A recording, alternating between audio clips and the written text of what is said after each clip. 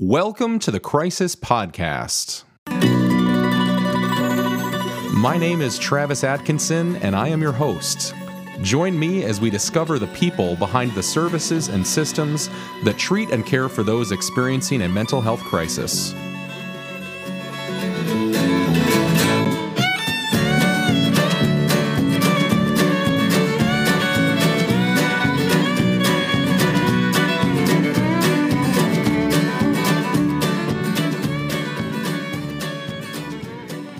What's up, everybody? So glad you're here. This is Travis Atkinson with the Crisis Podcast. It's good. It's good to do every episode. Every time I'm putting these together, and I'm thinking about y'all that are working in the field, or you've received crisis services before, or if you got family members that do. It's just a joy. It's a joy to be bringing you another episode. And before I do, I've got a couple announcements to make. One is, if you haven't given our podcast a rating, please go ahead and do that. A lot of our listeners are on Apple Podcasts, but we have listeners on Spotify. And we've got listeners now, not just in the United States, but in about 8 or 9 other countries, which is awesome. And we passed the 2,000 spins threshold about a month ago. So thank you to everyone who's been listening. That goes a long way, and we hope that it's been a meaningful experience for you. There's a webinar series that just started last week that's called Mythbusters, and it's about uncovering the truths in behavioral health crisis care.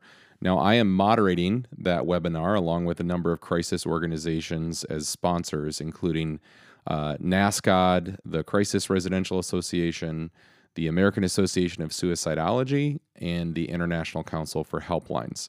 So check those organizations' websites as well as my Facebook page to get the details. But the webinars, the last two are May 6th and May 27th from 1 to 2:30 Eastern. Also, to let you know, the dates have been set for the 2021 Crisis Residential Conference, which is taking place in person in Louisville, Kentucky, the second week in October. So go to crisisresidentialassociation.org to learn more details. There's sponsorship opportunities. The call for presentations will be posted here in the next 2 weeks or so. All right, on to the podcast. I am lucky to have my guest, Beverly Ryskamp, who is the Chief Operating Officer of Network 180, which is one of the largest community mental health organizations in the state of Michigan. Beverly brings just a wealth of knowledge and experience. She's going to talk about legislative advocacy. She's going to talk about her story, and I just can't wait for you to hear it. I had a really great time talking to Beverly and getting to know her even a little bit more. So, without further ado, here is Beverly Ryskamp.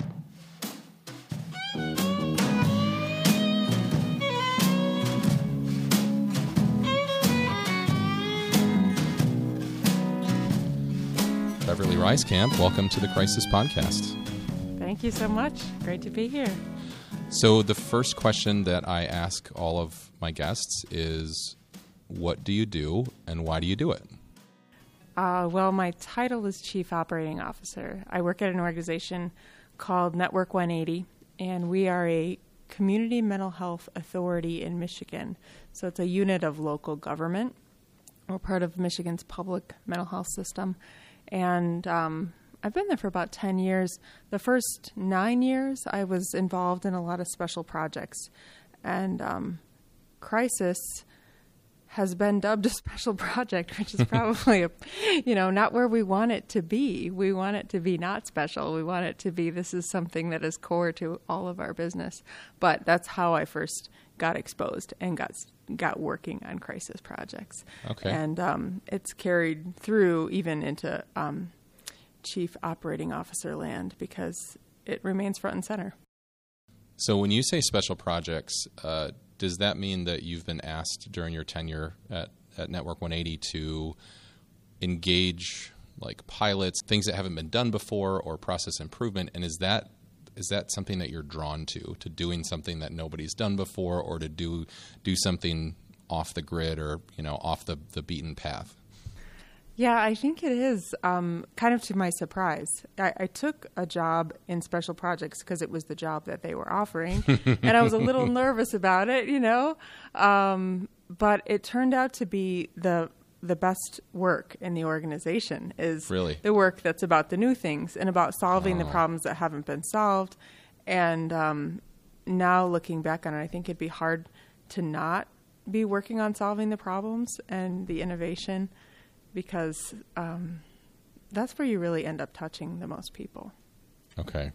So I have learned a lot from you. We live in the same community and sometimes attend some of the same meetings.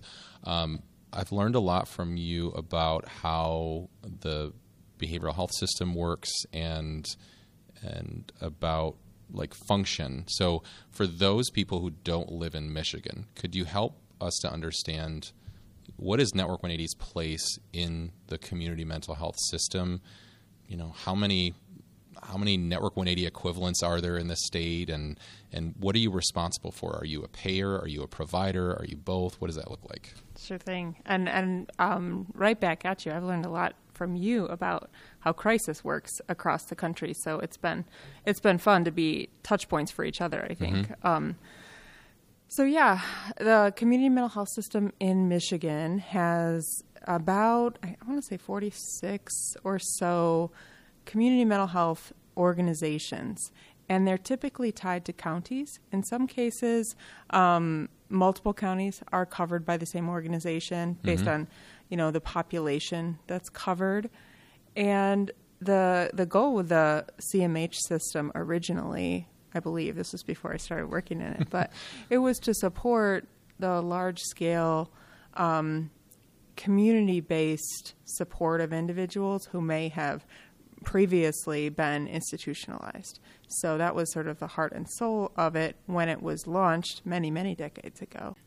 And so there's, in Michigan too, it's sort of an unusual setup in that the community mental health system integrates service for those individuals who have serious mental illness, for individuals who have substance use disorder and need services for that, and individuals who have an intellectual or developmental disability. So that group of three different service populations and service needs is a little unusual, I think, particularly the inclusion of the IDD population. But I think it brings lots of opportunity, too, because people aren't in boxes, right? So we have lots of people who are touching all three parts of it at once and things like that. So, the service array is really about community-based care. It's about targeted case management and therapy and peer supports, and those kinds of things can be delivered in different constellations, but it's about supporting people in community settings so they can live in as integrated a way as possible. So I know that in other states, what is described as a CMH, it takes on just a little different language. In Virginia, they call them CSBs or Community Services Boards. In Ohio, they call them ADAM-H boards, which I think is like addiction, gosh. Guessing on acronyms in mental health is a dangerous game, so I'm not going to go there. But ADAM-H boards. And you talked about how there are 46 of these community mental health centers or authorities in Michigan, and some have multi-county oversight, or they provide this service. But Network 180 is one county of service, is that right? That's right. Okay. Network 180 is one county. And also a significant dynamic in this county, but also throughout the state, is that a lot of times these community mental health organizations are working with a variety of contracted partners too. So that's very much the case with Network 180 in Kent County. We have services that we direct deliver, and then we work with a whole host of nonprofit organizations. We also work with, the full gamut of services all the way up to, hospitals for the highest end needs, and then some pretty low intensive needs for people who just need to touch base every once in a while with a peer or a coach. Okay. We hear this word in crisis services a lot called safety net. I imagine that as a community mental health authority or entity, Network 180 has these safety net responsibilities. What does that include, or what does that mean in Michigan? It's a great question. I think that word gets thrown around a lot, and a lot of people are scratching their heads sometimes going, what exactly does that mean? I think sometimes it's referring to the population, because in Michigan, the CMH system is primarily targeting and funded and charged to serve individuals with Medicaid or without insurance. So sometimes it's shorthand for that. I think more importantly, the way Michigan set up their system, they charged that crisis services, particularly for those funded by Medicaid or not insured, are the responsibility of the community mental health system. And of course, I'm sure you talk about this all the time. Crisis can look so different and the service array can look so different. I think traditionally, the way it's looked in Michigan is we had pre-screening units that sort of determined whether someone needed hospitalization if they were in crisis. And then the job was, if they did, to authorize that hospitalization and work on the care coordination around it. There were a lot of other opportunities, of course, as we're all talking about and discovering right now, that were not built into that original CMH infrastructure. And that's where the opportunity presents. What else can we build out so that there's a real continuum of service, as opposed to basically, if you're in crisis, you go to the hospital. That's been the default. So the crisis services that are available in Michigan, which are expanding, and we're going to talk about that in a little bit. You've got these access centers or these crisis call centers where people can talk to someone and hopefully get de-escalated from their crisis. You have these mobile crisis teams, or for youth in Michigan, they're called intensive crisis stabilization teams, ICS. You have these crisis residential programs, which are like a home-like setting. Is it safe to say that if a person has Medicaid, or if they're covered without having insurance, and they go into crisis, they have a better benefit than you and I might have on our commercial health insurance, more access to evidence-based services? Yeah, that is how it is in Michigan. The Medicaid benefit, there's some pros and cons to this, but it's been established for a long time in Michigan for behavioral health, and it's quite robust in some ways. So Medicaid has funded for a long time steps in the continuum that really haven't existed for people with other insurance. A lot of people find that kind of surprising. Yeah, people would think that there's maybe this gradual step up where a commercial HMO or PPO is like going to be the gold standard, but when it comes to behavioral health, sometimes that script is flipped, and people don't realize that sometimes their health insurance is not providing all of the services that evidence-based research has shown could help a person in a crisis. Yeah, it's surprising for a lot of people, even people who are in the field, when they compare what it looks like to get care if you're in a crisis and you have a commercial plan versus Medicaid.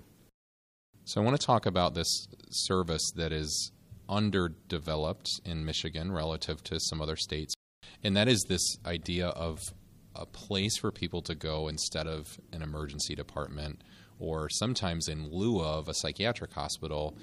They go by many names. They go by Crisis Stabilization Unit. They go by Psychiatric Urgent Care. And you've had quite a level of involvement in starting to change that conversation through some legislative advocacy. Tell us about House Bill 5832. Did I get it right? Yes. Check my tattoo here. House Bill 5832. And what does that mean? And I'd love to hear a little bit about the story of it, like how it came to be and what impact it could have on Michigan's crisis infrastructure. Yeah, so as a lot of other states have found, and sometimes they've been ahead of Michigan in getting to these crisis alternatives for various reasons, but there were a lot of other states to look to as examples for this. It's possible to treat many people experiencing behavioral health crisis successfully and safely, at least in terms of stabilizing the crisis in a 24-hour period, sometimes a 48-hour period, if the person gets what they need right away when they need it. They get access to experienced clinicians, psychiatry, They very often can stabilize and will very often need, of course, really strong community-based services following up, but very often can stabilize without the need for a hospitalization if you get to them with what they need when they need it, right? So this is really intriguing because what we see in our community, and I think is really common, is when people go into crisis here, at least historically, they very often wind up in one of two settings that are about the worst possible place you could be if you're experiencing a crisis. One is the jail, actually, because one thing that happens when people go into crisis and they don't know where else to call is they call the police. And if, of course, what's discovered is going on borders on a legal infraction and there's nowhere else to go, people wind up being jailed. So that's of course, a horrible result. If you're already in crisis, and a lot of people who have trauma histories are triggered by involvement with law enforcement, and then you go into a very restrictive setting, of course, where you actually are giving up your liberty, that is one of the worst places you can wind up, but it unfortunately happens, and has happened with way more frequency than we want. And the other place is the emergency department, where, again, I want to make clear, I don't want to fault any of the professionals who are involved in delivering these healthcare services or the public safety services. People are doing the best they have with what they have to work with. But this whole effort is about giving communities more to work with, giving them what they need to actually respond in an effective way. So, hospitals or emergency departments in particular, as you know, I'm sure this topic comes up in a lot of different places. Again, they're often trying to respond the very best way they can to someone who has a behavioral health crisis, but the settings are not conducive to behavioral health care. It's often loud, crowded, fluorescent lights, and the care professionals they're medical professionals, so they're responding to mostly the medical side, because that's what they're trying to do. So, and then often what happens is people are waiting for a psychiatric bed. So we enter this psychiatric boarding situation that, again, happens a lot across the whole country. But somebody could be waiting for usually hours, often days, sometimes weeks, especially if it's a particularly complex case, so it's like a double whammy, the harder and the more complex the situation is, the harder it is to locate a psychiatric hospital who will take the person. So you have these two settings, and people, instead of getting better in those settings, usually if they start out in crisis, they're usually getting worse in those settings because the crisis isn't getting treated. It's, they're getting a response, but it's not a response that helps stabilize. I've heard one way to describe that harmful experience as iatrogenic harm.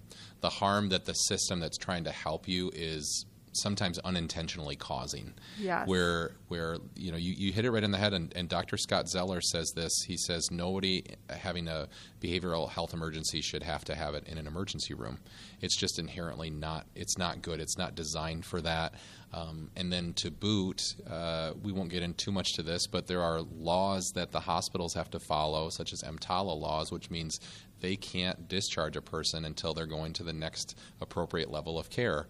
And if these crisis stabilization units don't exist, then they have to wait for a psych hospital bed to open up. And the person could be there for days, and instead of initiating therapeutic conversations, the message is often to a frontline staff or a sitter is don't talk to them and make sure they don't hurt themselves when they're in the room. If I was agitated or if I was lonely or depressed, the last thing I would want is someone in a room staring at me and not talking to me. Yeah, it's tragic because everyone is doing the best, but we haven't equipped communities with all the possibilities so that we can do better. You're bringing up a good point that none of these conversations are an indictment on people's actions, that we have to honor that in some ways we're all doing the best that we can. But I get the sense from what you've already said a little bit that you probably are you know a little bit about the history of the behavioral health system, and we also know that we haven't always done a good job. and that we failed a lot of people. And so if that is our past resume, we have to really be careful about what we're doing now and not just think that time somehow made us better, but in fact that like we have to actively do that step of the 12-step model, the fearless moral inventory. We need to ask ourselves, are we being the most helpful? That's exactly it. And one of the risks of having one of the more robust and established community mental health systems in Michigan is that I think sometimes it's just very easy to get caught up in maintaining what exists and, trying to meet the regulatory requirements and deliver what has been established and is cemented instead of asking what's needed now. Because that thing that we built 20 years ago, 30 years ago, is probably not the very best we can do right now. Mm-hmm. So how do you identify those gaps and then try to fill them? So I imagine these conversations have been going on in Michigan for a while about how do we make improvements, how do we impact the ED boarding issue or not having enough psychiatric hospital beds. Tell us about how we get to this bill or conversations that transpire about building a new type of care. So this is where we started to think about, okay, how can we do something that's more like what we've eventually named a Crisis Stabilization Unit. That's the title that went into the legislation. And it was interesting because there are some pioneers who have been doing this in Michigan, and they were doing it because when the Michigan Mental Health Code was written, it included some language that set up something like today's modern day crisis units, but it was 30 years ago or whatever. And so, the language that was in there isn't quite exactly what you would want to run, a service similar to what we're seeing crop up in other states, because it was 30 years ago. No one really anticipated this, but there was enough language in there to create something called a pre-screening unit. And that was a place where law enforcement could drop somebody off and other people could walk there voluntarily or what have you. And it was, again, that place where the public system could evaluate somebody, okay, do you need hospitalization or not? So that was the bedrock of it. And, some organizations went ahead and kind of took it and ran with it and said, okay, we've got some foundation here. We want to do it a little bit different because it's a modern era. So we're going to, build some features onto this that weren't written in the code, but we're happy to have something there. And this is such a critical service. We're going to do it because it's the right thing to do for people. And plenty of other people had their eye on that, but they were nervous about certain provisions that were not spelled out in the code, because what we're talking about doing is treating people in a better way when they're at a very vulnerable place. And a lot of risk is involved if what we're saying is we think we could have better results for everybody if this was less restrictive.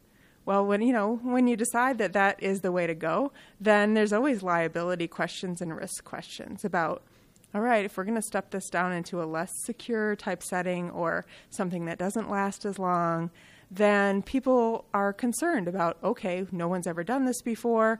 Things will go wrong. There's no doubt about it, And yet we know that this will ultimately be better for individuals who need help in a crisis and for providers, really. I mean, we all want to do good work, So that became the question for House Bill 5832 is how can we build a strong legal foundation to deliver this service so that potential providers aren't scared of doing it, aren't afraid that this is going to be a lawsuit magnet, frankly, and we're not ready to open our doors. Some people were, a lot of people were eyeing it, wishing they could, but not feeling comfortable.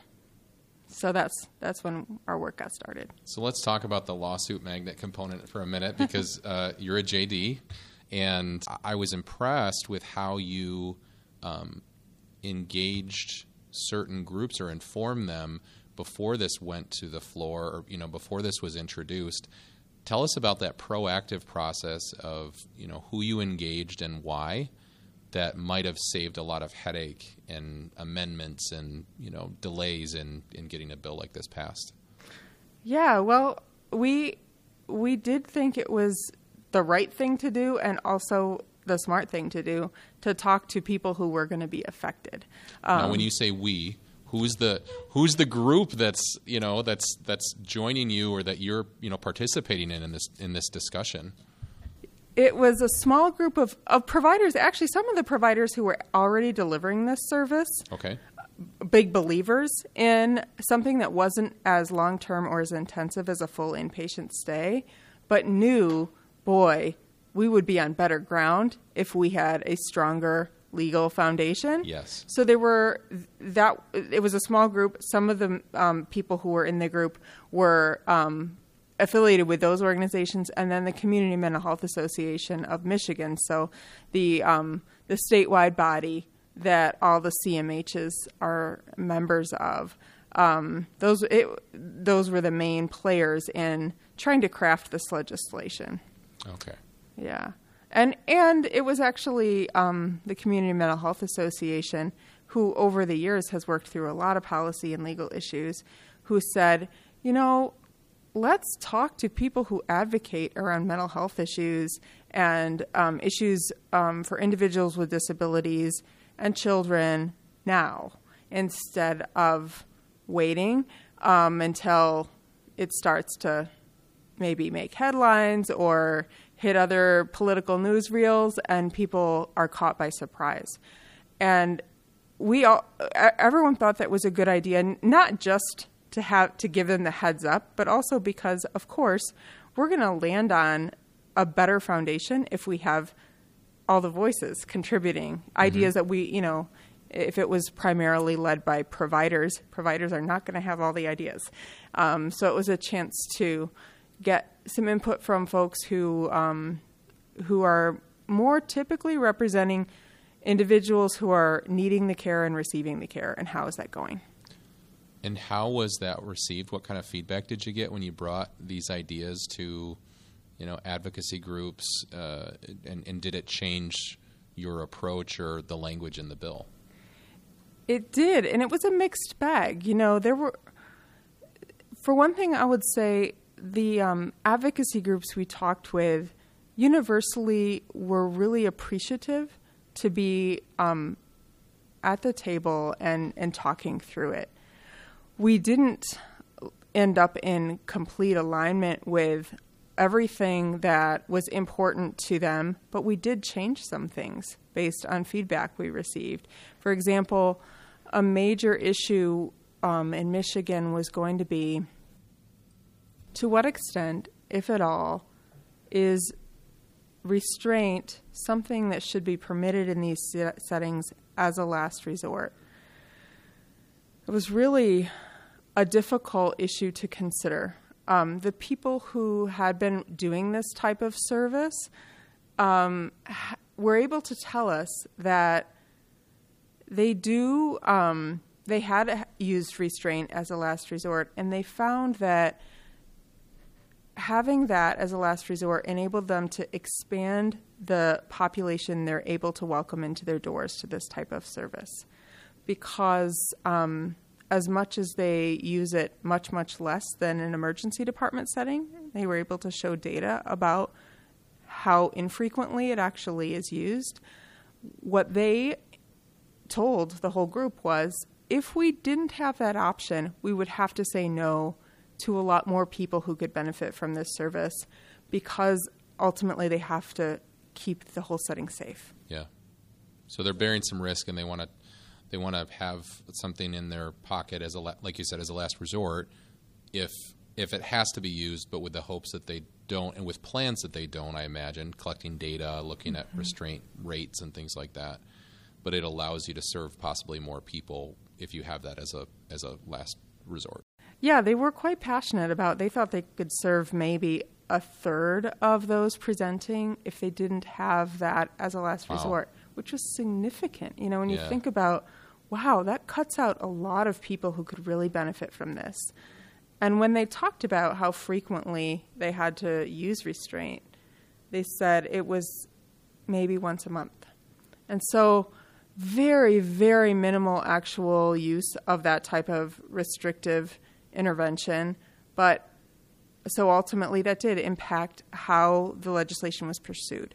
To say, okay, this is important. If we want to really touch the most people possible, including those who are in serious distress, this is an important component. Otherwise, we're really limiting the slice of folks who might get to benefit from this. And when you say advocacy organizations, like when I think of mental health advocacy, two entities come to mind nationally, NAMI and Mental Health America. Were they at the table, and also who else was? NAMI was at the table. There's an association in Michigan, I think it's called the Mental Health Association in Michigan. We spoke with a children's advocacy group, and I am not going to get their name right, but there is an advocacy group around mental health care for children specifically in Michigan. They were at the table. What used to be known as the Michigan Protection and Advocacy Service, MPAS, and they do advocacy, of course, for individuals with all types of disabilities. And they're a federally charged body that does that in Michigan. They also recently changed their name, so I'm apologizing to them because I don't know it off the cuff. It's okay. But a number of groups that work at the statewide level were engaged, and one of the actual takeaways was they said, we don't like the idea of expanding restraint period, of course. Nobody really does, but you have to kind of get into the reasons why and how that affects the total population that could be served. But they said, okay, we kind of get where you're going with this, and we get that hospital boarding is a horrible option and jail is a horrible option. So we like the idea that there's going to be an alternative. But if you're using restraint, it can't just be brand new organizations that have never worked with this population before. So they did. The language that wound up in the legislation restricted use of restraint in CSUs to community mental health organizations who did have experience with this. Which is and those CMHs have a designated, you mentioned earlier, pre-screening unit function. And so it's the pre-screening, those who are designated the PSU function that can operate CSUs. Is that right? Correct. Okay. Yep. It's almost like you've read this legislation before. Oh, man, it seems like, I know. Some nighttime reading in the past. Okay, so you are building some consensus. You're talking to providers. You're talking to CMHs, which some CMHs are providers, right? Right, exactly. This is going to directly impact their ability possibly to operate these services. And then you get a bill drafted up, and then what happens next?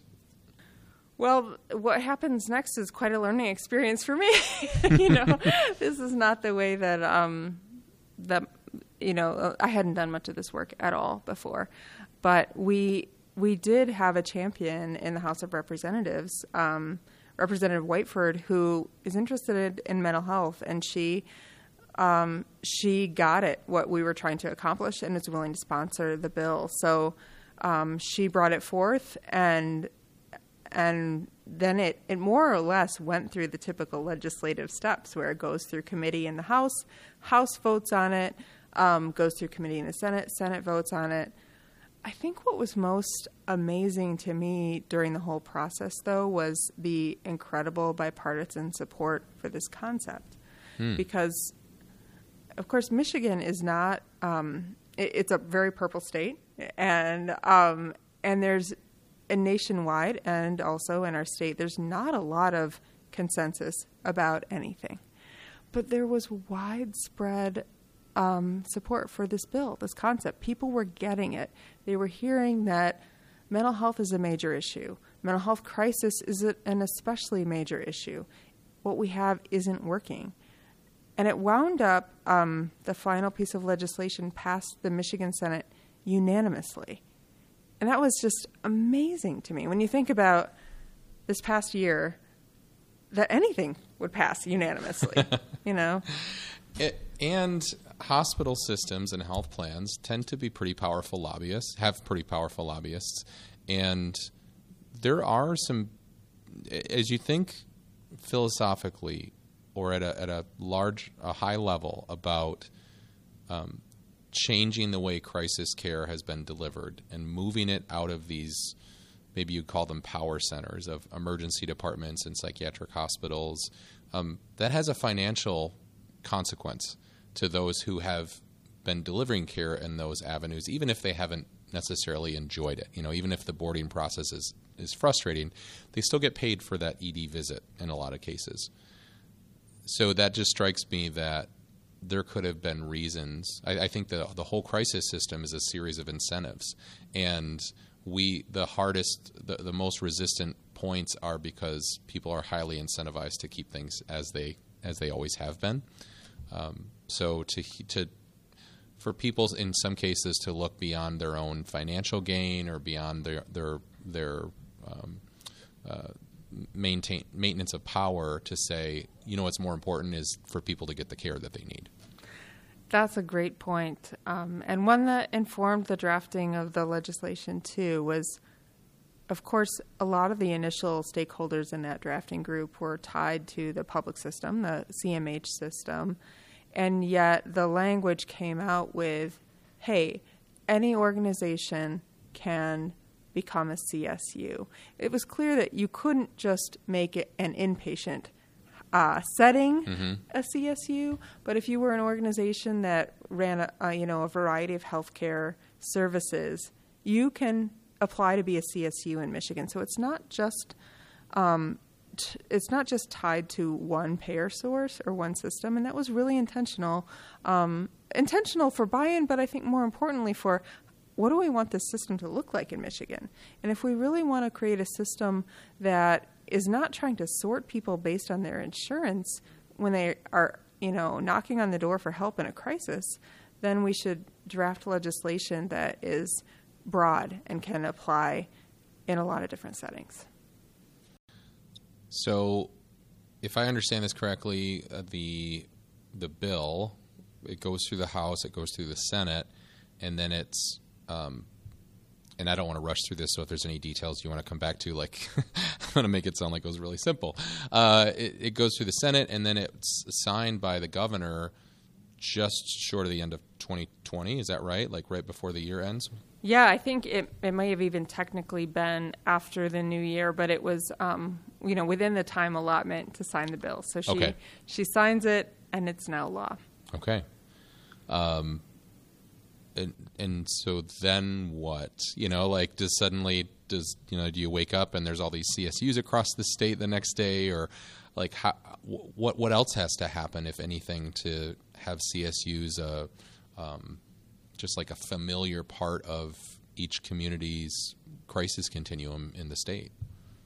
Yeah, it's a great question. And it's one of those, it's so interesting, when you talk like you do to people all across the country about different crisis services, I imagine one thing you find is, they look very different depending on the regulatory background of each state. Mm-hmm. And that's also, of course, the case in Michigan. So in Michigan, it made the most sense to set up the service as one that gets certified by the Department of Health and Human Services, which is a little bit off the beaten path because a lot in healthcare is licensed.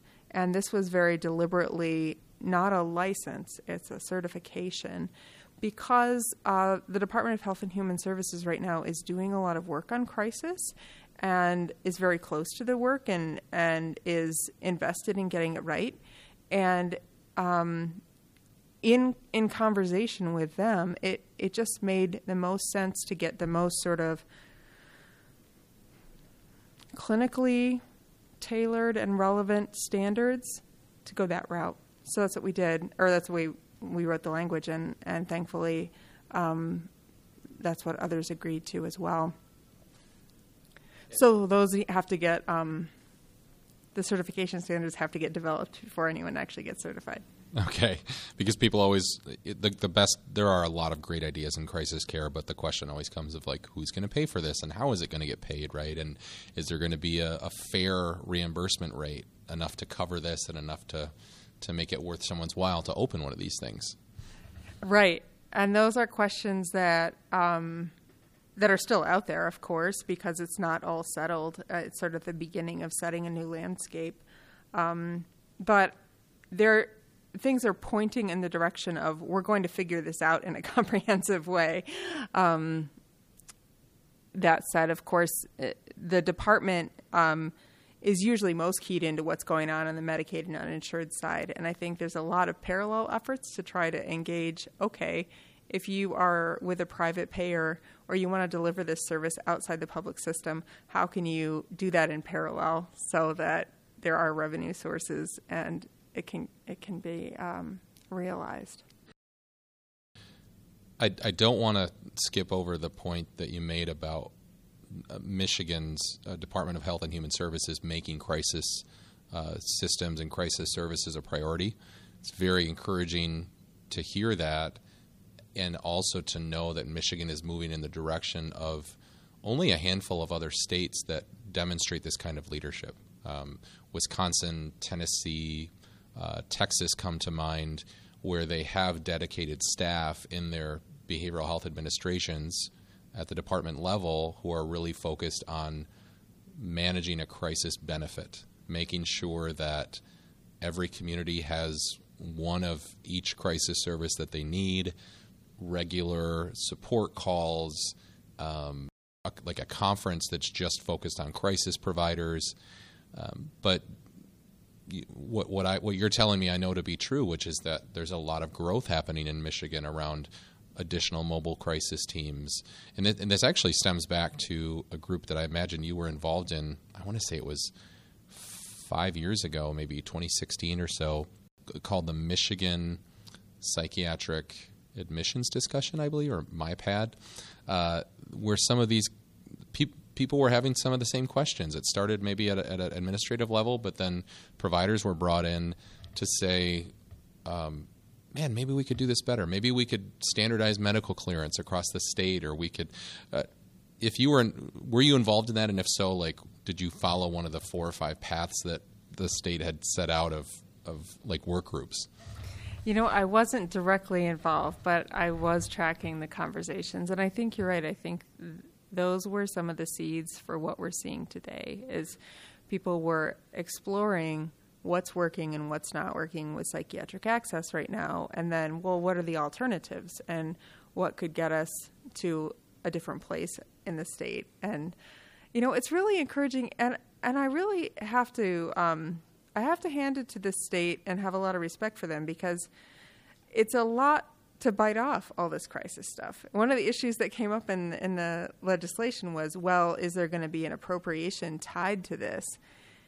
If that was a requirement, it probably wouldn't have passed.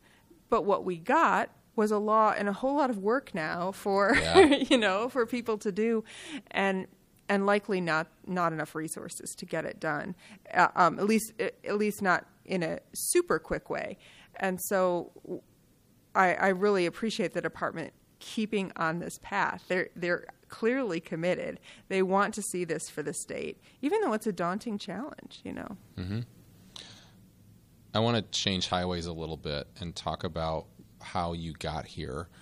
Have you had a lifelong desire to work in like public service or healthcare or anything? You know, maybe this is a variation on the what did you want to be when you grew up kind of question. But tell me how you got here. How are you now? You know, do you have such a heart for crisis services and are dedicating all of your energy and experience? Like, where did this come from? Give us some of the backstory. I was thinking about this. Well, how did I start thinking about these topics? And if you want to know the very beginning of all of it, mm-hmm. It was, I remember when I was a kid, my dad saying, well, we have an unlisted phone number. And he then had to explain that the reason we had an unlisted phone number, which was kind of shishi back then, and the reason was because he worked at the state psychiatric hospital.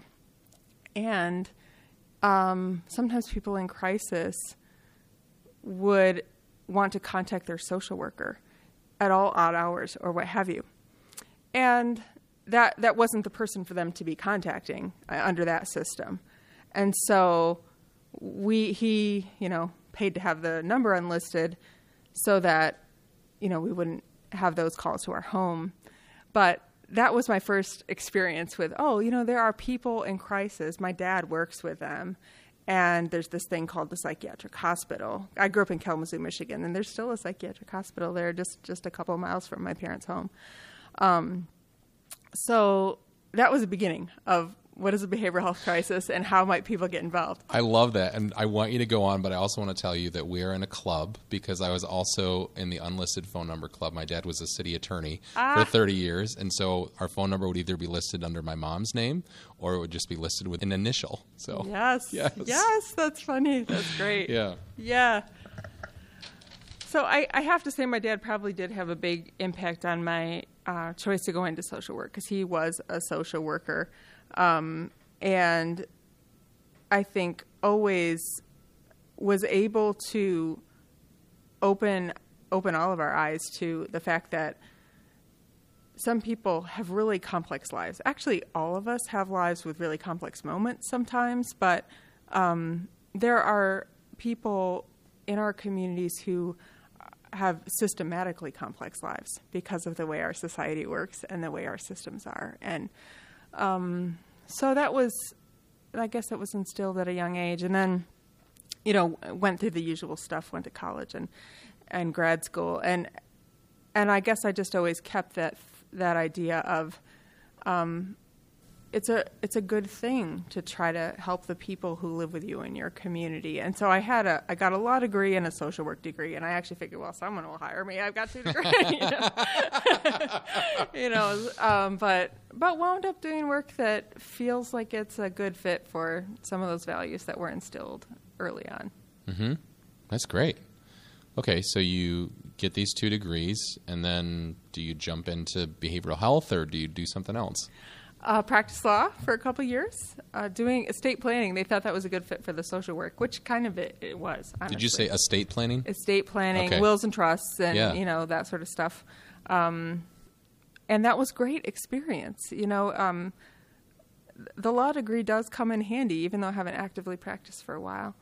And then, really decided that in my heart, I'm a social worker. And so the initial transition from practicing law was the child welfare system. I worked in a family preservation program, home-based family preservation program. So in some ways, it runs parallel to what the CMH system is now put into place because it's a 24/7 program. It's called Families First. It's actually been up and running also for a long time in Michigan. I want to say 30 years or more.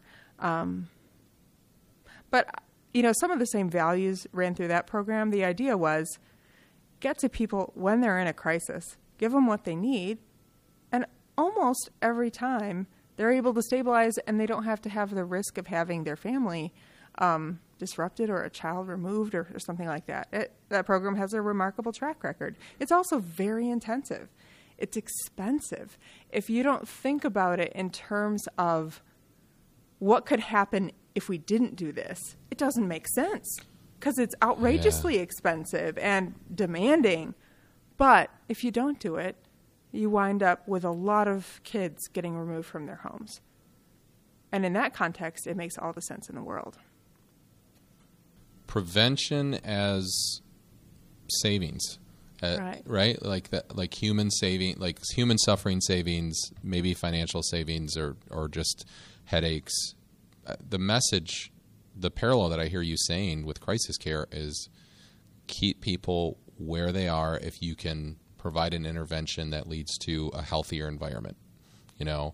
Remove people from their environment for as little time as possible. Get people back to the home, assuming that there can be some level of functionality and health and safety there, and try your best not to mess that up. That's right, yeah.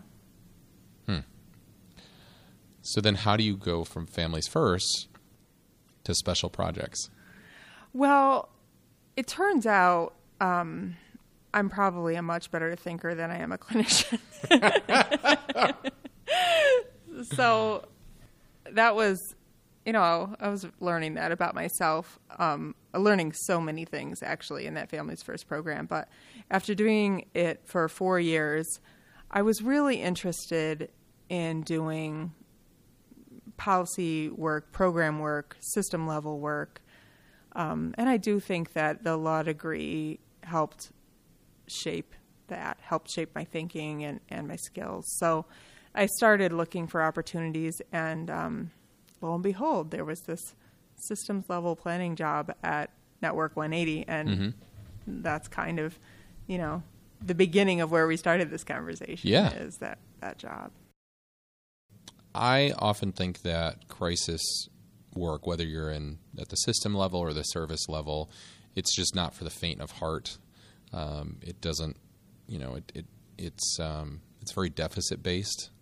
You try to fix one big problem, and then maybe you also try to fix another big problem, or maybe you fix the problem and then that brings on new problems. I've often been a little jealous of my friends who are like event planners or have something that at least when it's all said and done, it's like it either has closure or it causes people to be in like celebration, like a wedding or a big birthday party. And not that those things don't come without their own set of stressors, some of which I would maybe never want to take on myself. But how do you demonstrate or exercise fortitude and optimism? Maybe you don't, I don't know, but I'm assuming you do from what I know about you. How do you exercise those virtues or the resilience amidst a lot of bad news and a pretty steep road in front of you on a regular basis? That's a great question. And I have to say, I think the people who are true champions at those skills are the ones who are clinically delivering the service. Because the stress of being in the moment with someone in a crisis is unique and different than what I usually face day to day, working at more of a planning level. But I remember when when I was doing more of the direct work, and my husband is a special ed teacher, so the two of us, here we are, working on pretty intense types of services for the community with intense needs and needs that don't always resolve quickly or well. And we decided to buy a rental property. And we would go over there and we would paint the walls. And we'd say, hey, look, when we got here today, that wall was a different color. It has changed. It's done. No,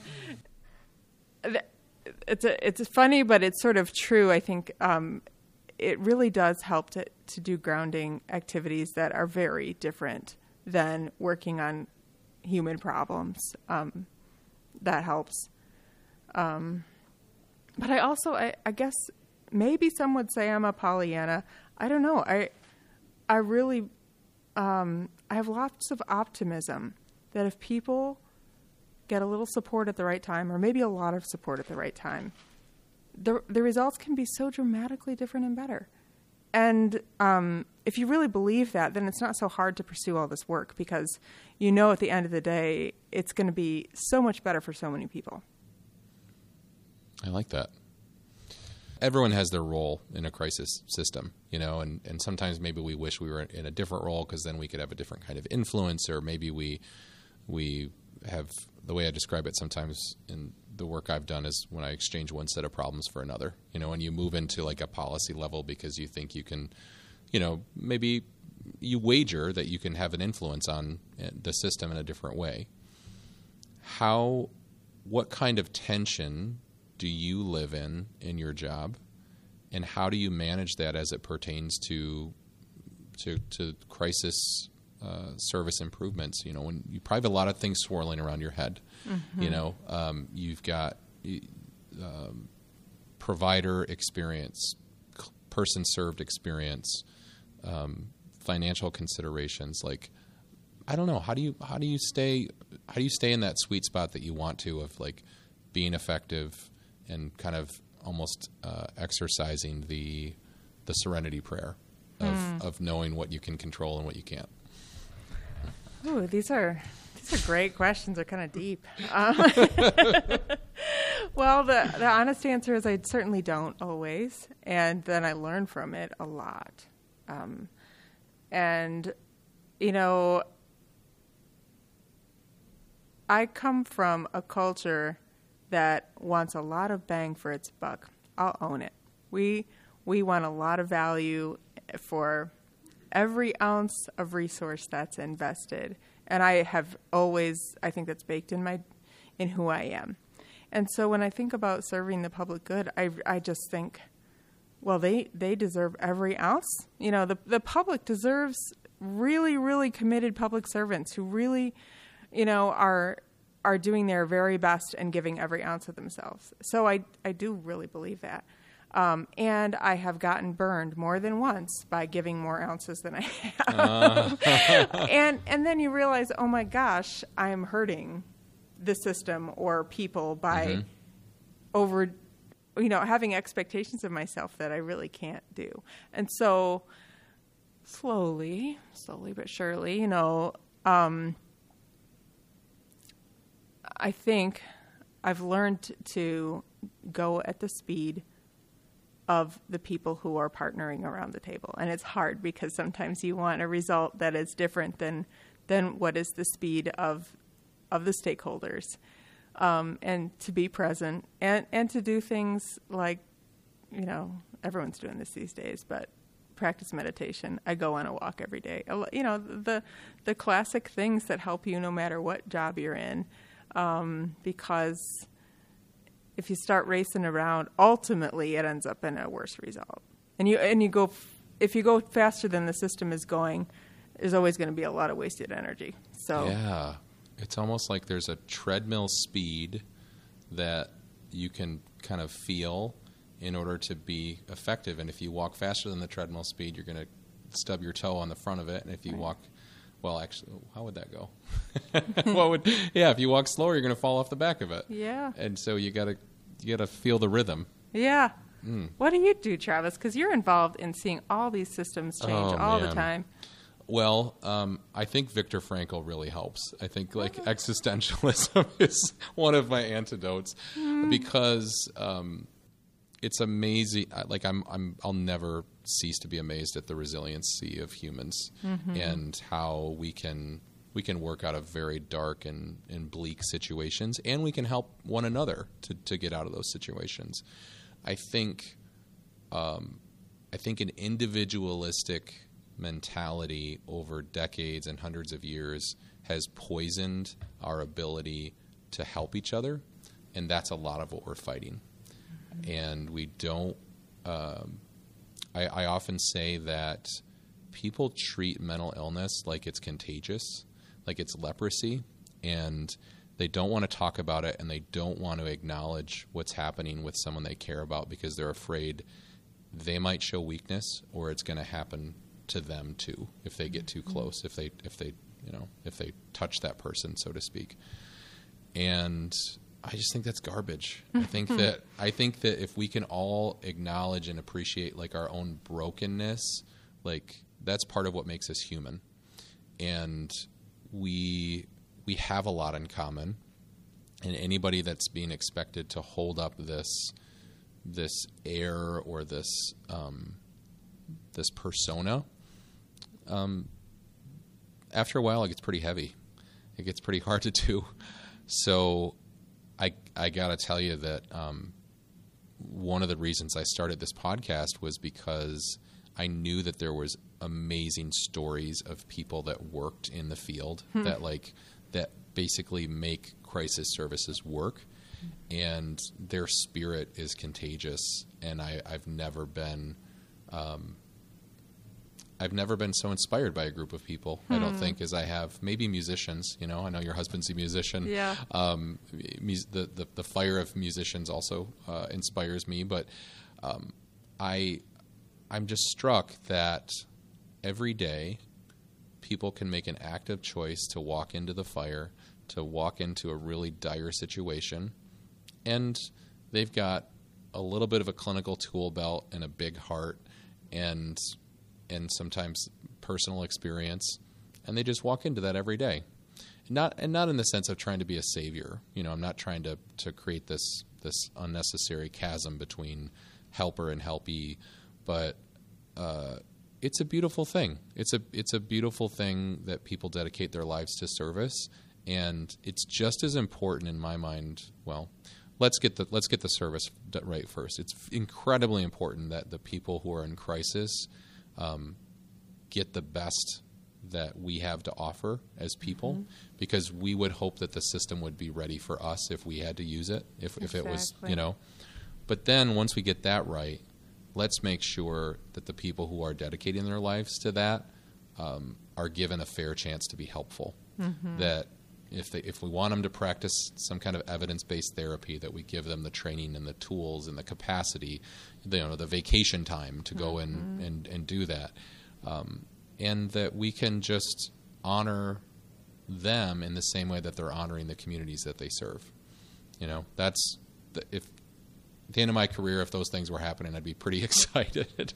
Seriously. Yeah, I don't, and I'm like you. I mean, I'm finding even more things about you and me that we have in common. But like, I am an eternal optimist, and I think I have to be because things could quickly bring me down if I didn't try to bring that to work every day and say that, I hope that this is going to be better. I not only do I have hope, I have calculated hope, or I have, informed hope that this is going to be better.